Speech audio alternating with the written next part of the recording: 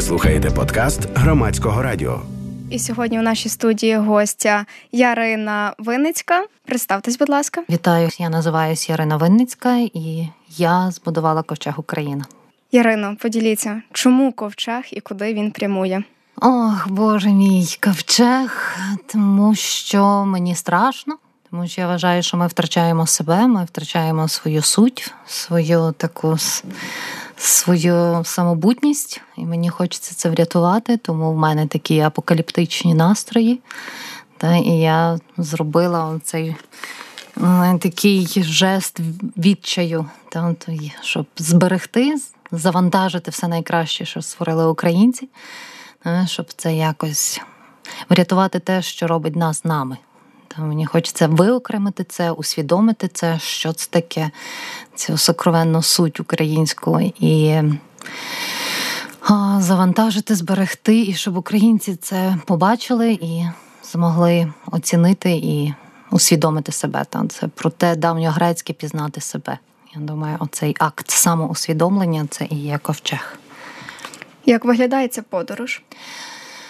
Ця подорож почалася давно, я думаю, з дитинства.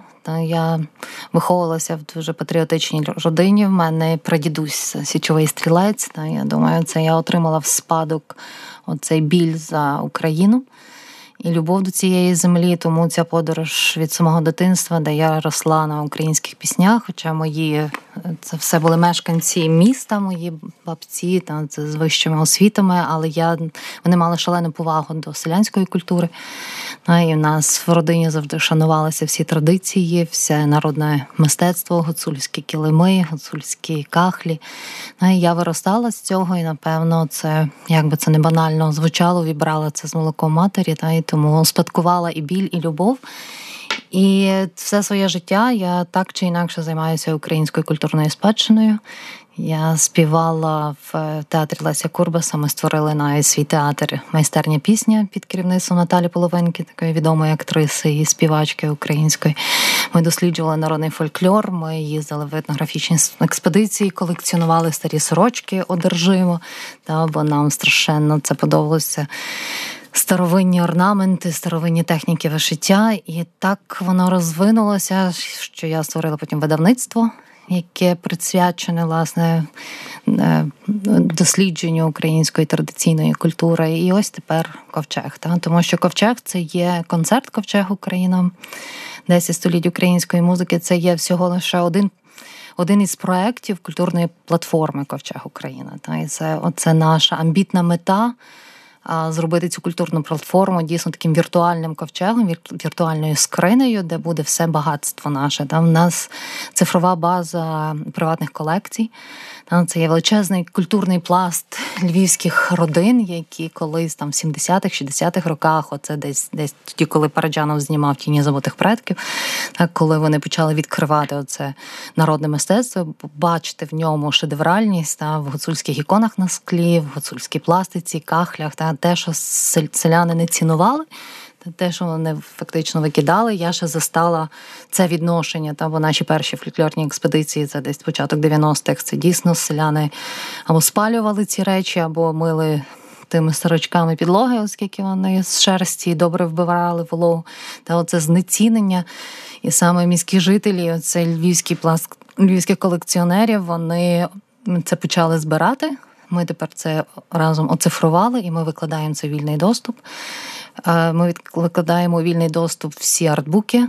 Це такі книжки-візитівки, які вже є в бібліотеках багатьох президентів світу. «Скриня речі сили», така найвідоміша наша книжка, яка є такою книгою-візитівкою України. Ми це все видаємо в вільний доступ. Так само всю музичну спадщину, найкращі треки. Тому це така місія – зібрати, віддати, передати далі. Щоб українці отримали доступ до своїх скарбів, тому що для мене українці мені нагадують цю відому буддійську притчу про жебрака, який сидів на скрині і не знав, що в тій скрині знаходяться величезні багатства, і продовжував жебрати. Тому я пропоную українцям заглянути в ту скриню, на якій вони сидять, і вони бідують і випрошують гроші по цілому світу і в МВФ, захоплюються іншими культурами, але тільки не заглядають у свою власну скриню. Тому ковчег – це оцей заклик заглянути у власну скриню і подивитися, наскільки ми багаті. Якщо покликатись до біблійних мотивів, то саме ковчег – це є порятунок людства. Як тоді виглядає ця подорож? Бо Ной починає будувати свій ковчег, він збирає людей, відправляється і зупиняється на горі. Яка ця буде музична подорож? Якщо ми говоримо саме про концерт, то дійсно це концерт-подорож, ми його так і назвали. Хоча було багато назв, це концерт-хрестоматія, це концерт-колаж, це концерт-антологія української музики, це якесь неймовірне зусилля вибрати найкраще за 10 століть і запхати його в один концерт. Тому це буде мандрівка 10 століттями. І я, як би це пафосно не звучало, на правах Ноя запрошувала своїх близьких друзів, соратників. Мені пощастило йти по життю з такими, для мене, легендарними співаками, як Тарас Компаніченко, і Хорея Козацька, як Уляна Горбачевська, гурт Курбаси, Даха Браха. Тобто це ті гурти, які транслюють цю головну вібрацію української землі. Це є сіль землі. Вони є тими охоронцями цього духу сакрального українського. І, звичайно, Домініка Чекун – це хранителька ритуального співу Полісся, 85-річна. Це одна з останніх носіїв того невербального знання українського. Тобто вона є центром нашого концерту. З неї все починається. І тому вона вона починає, запускає цю енергію кожної з частин концерту. А крім того, я запросила Оксану Линів, щоб вона доповнила цю ідею класичними творами. Вся концепція ковчегу музики як концерту – це діалог традиційної музики, і як ця музика, як ця вібрація культурна проростає в класичних творах чи в сучасних експериментах. Тому в нас і народна, і класична, і Даха Браха, і сучасні українські композитори, які відштовхуються від така неофольклорна хвиля. Тому це такий дійсно концерт-колаж, бо це такі частки всіх стилів, всіх жанрів, навіть джаз, духовні напіви України, і навіть джазові мотиви, і барокова музика. Так що це нам чудом вдалося вмістити потрошки всього. Хоча концерт може мати постійно якусь іншу форму, це концерт-конструктор. І під кожну якусь нагоду ми можемо цей конструктор трошки по-інакшому збирати і відкривати цю нашу бездонну багату спадщину. Виникало якраз найголовніше питання, хто є Ноєм цього ковчегу? Ви вже відповіли, що саме ви є цим Ноєм. Так, це дуже нескромно, але, напевно, мені треба теж не боятися заявляти про себе, так само, як українцям. Я кажу, цей проєкт як національна психотерапія, і вона на моєму індивідуальному рівні і на національному рівні. Перестати себе соромитись, перестати боятись себе проявляти. Тому я наважуюся так себе називати, бо я дійсно, це з плоті кров моя, цей проєкт, я його вистраждала. Я і менеджер, тобто я на всіх процесах організаційних і на творчих. Тому я беру на себе цю сміливість і беру на себе відповідальність за цей концерт. Спеціально до події Сергій Жадан та гурт Даха Браха написали пісню-гімн, легенду про Ноя на український лад. Саме, як ви зазначили, пісня-притча, міф про Ноя на український лад, і яку ми послухаємо.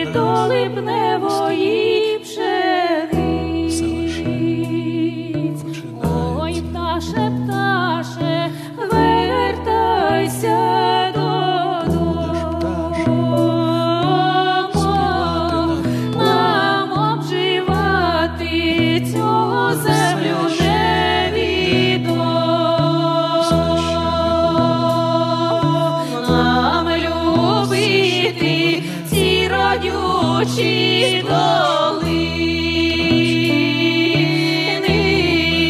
нам прокидатися пізньої години. Лети, пташе, над нічними передами,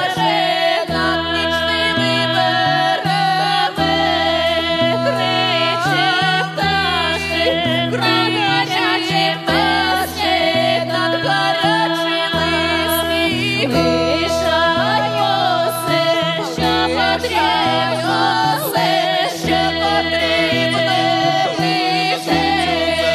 Це наша земля, це наша земля,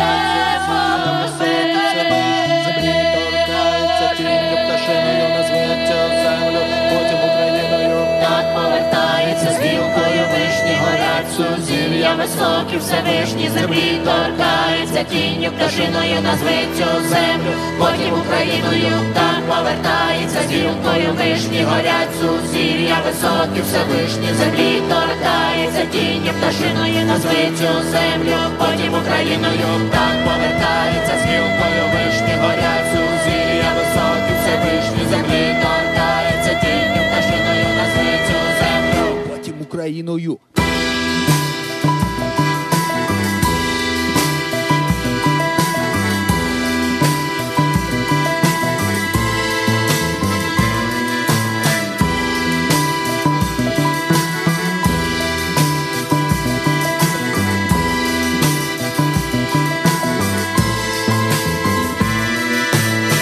Корабель важкий, ніби книга, риба плавниками рухає стиха, півчі вгорі розгортають вітрила, це наша Богородиця з нами говорила.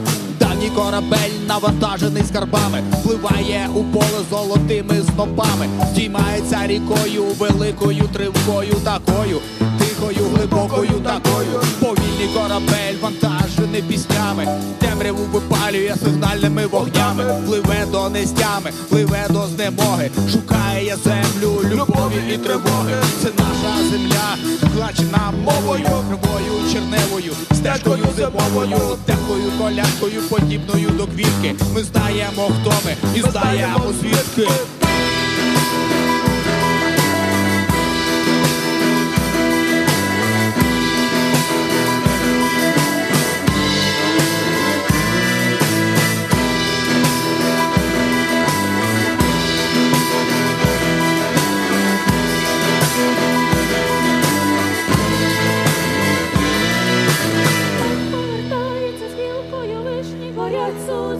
Високі, Всевишні землі торкається, тінню пташиною назви цю землю, потім Україною. Так повертається з гілкою вишні, горять сузір'я високі, Всевишні землі торкається, тінню пташиною назви цю землю, потім Україною. Так повертається з гілкою вишні, горять сузір'я високі, Всевишні землі торкається, тінню пташиною назви цю землю, потім Україною. Так повертається з гілкою вишні, горять сузір'я високі, Всевишні землі торкається, тінню пташиною назви цю землю, потім Україною. Так повертається з гілкою вишні, горять сузір'я високі, Всевишні землі торкається, тінню пташиною назви цю землю, потім Україною.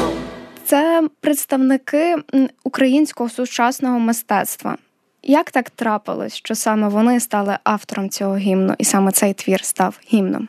Ну, знову ж таки, тому що це я вибрала свого найулюбленішого поета.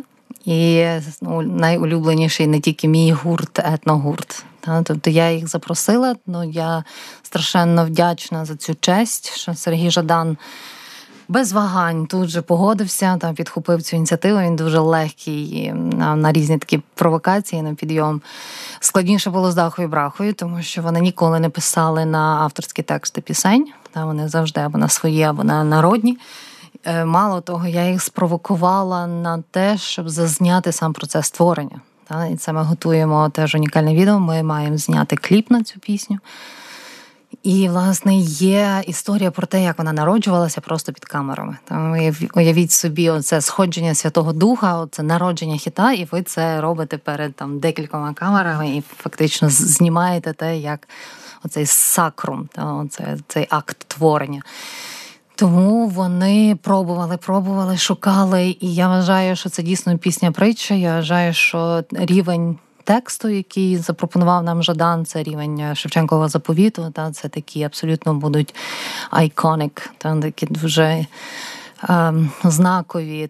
знаковий вірш. І я думаю, що українці його мають знати на пам'ять, так як вони принаймні знають заповіт «Черевета стогне». Бо дійсно Сергію вдалося якось так про дуже велике, але не пафосно і страшно інтимно передати цей міф український настільки трепетно, що я скільки б разів не слухала, це завжди мороз і завжди сльози. І нам страшно прикро, бо на наш канал була здійснена така диверсійна атака. Ця пісня мала шалену підтримку, тисячі коментів, де українці зізнавалися, як вони почали говорити українською, переходити на різну мову, бо вони згадували, хто ми і звідки. Це основний оцей слоган Сергія: ми знаємо, хто ми знаємо, звідки. І це, страшенна для нас болісна втрата, але ми намагаємося врятувати ще наш канал. Тому або закликаємо українців слухати ютуб-канал «Ковчег Україна» і підтримувати український продукт своїми лайками, шерами. А ми зараз послухаємо справжню хранительку ритуального співу та голосу землі. У нас виступить Домініка Чекун з поліською піснею «Ой, убрали куста». Ой, убрали куста, ой, зелене, вони поведемо куста до пана Йове покой. Поведемо куста до пана Йове покой. Ой, вийде пані, дай кустові золото. У нашого куста ніженьки не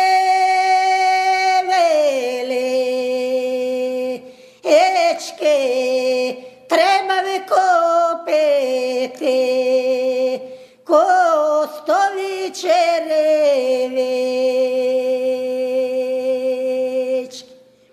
Ой, коло куста сочовеченіка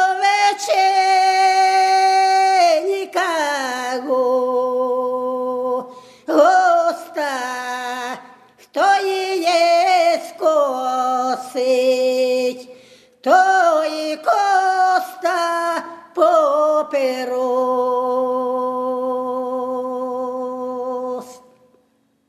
Ой, убрали куста, йов зелене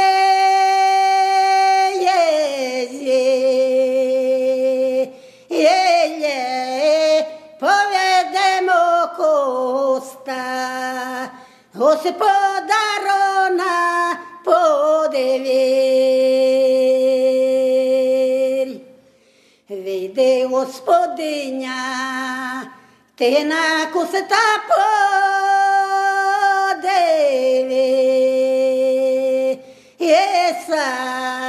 чи доларами, чи золотом розплатись. І у нашого куста ніженьки не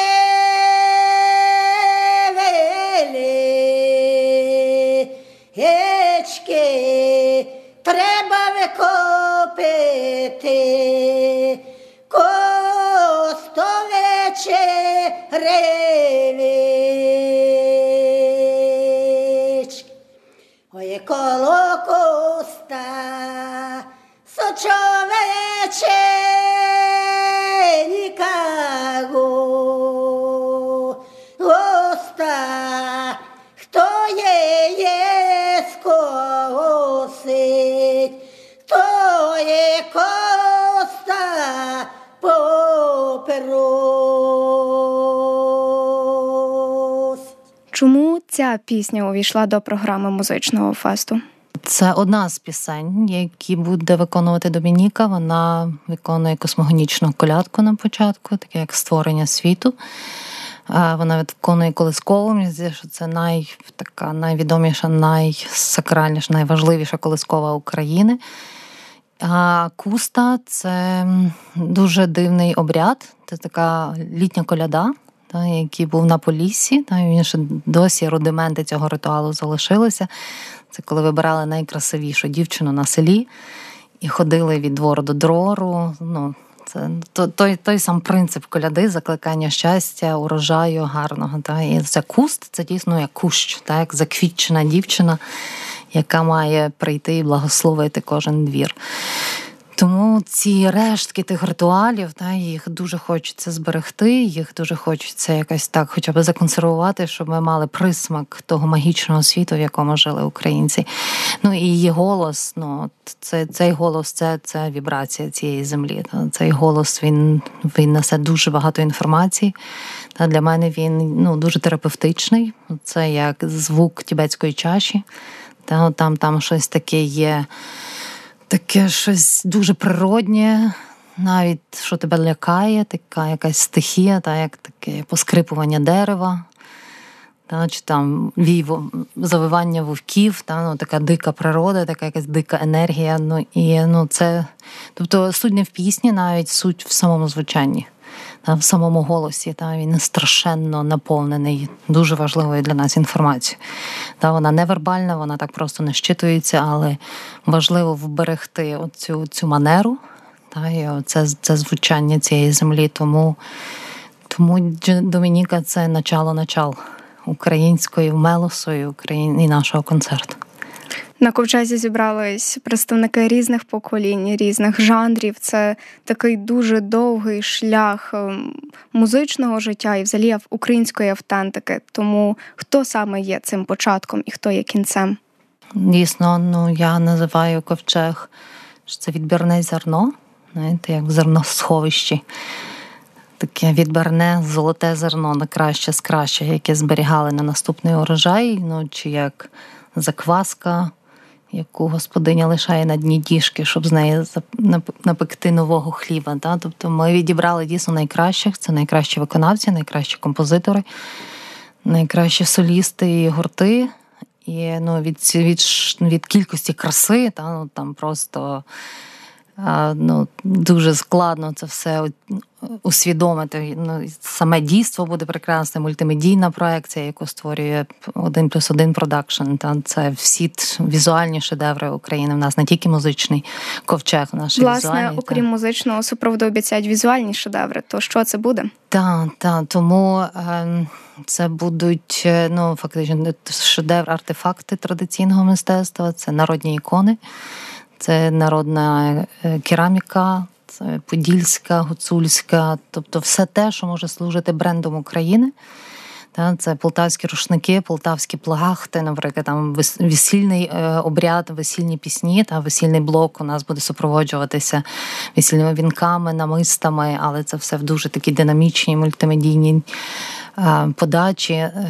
Це буде український авангард, це будуть скульптури Пінзеля і фрески Софії Київської, тобто все живописне і таке візуальне мистецтво України також буде представлено. Тобто це реально весь культурний капітал країни, який ми завантажили на борт нашого ковчега. Знаємо, що на фіналі прозвучить унікальний твір, такий проєкт, напевно, всього складу музичного фестивалю у виконанні всіх виконавців, саме пісня «Строй ковчег ною», яка зараз прозвучить.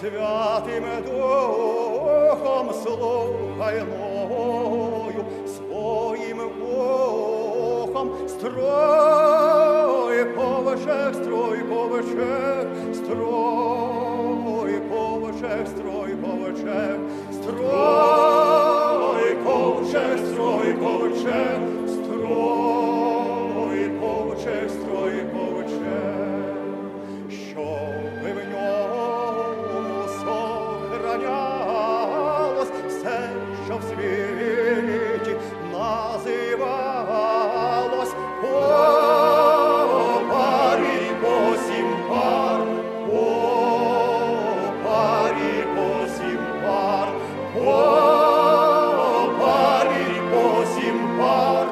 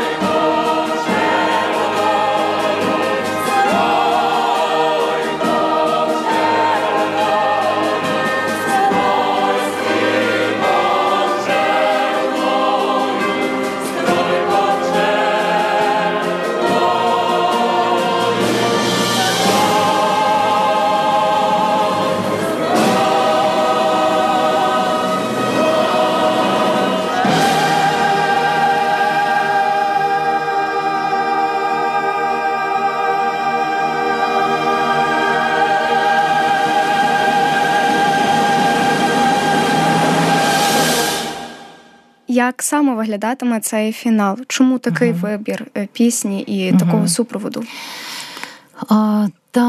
Це моя давня дружба з Тарасом Компаніченком. Це один з кантів, який він виконував. І от коли ми з ним писали інтерв'ю, він каже: Боже, то ж про Ноя є кант, ти створюєш ковчег, і ось я тобі заспіваю пісню. Сказав Господь своїм духом, строй ковчег, слухай Ною своїм ухом, строй ковчег. І Тарас це заспівав акапельно, не акапельно, а сольно.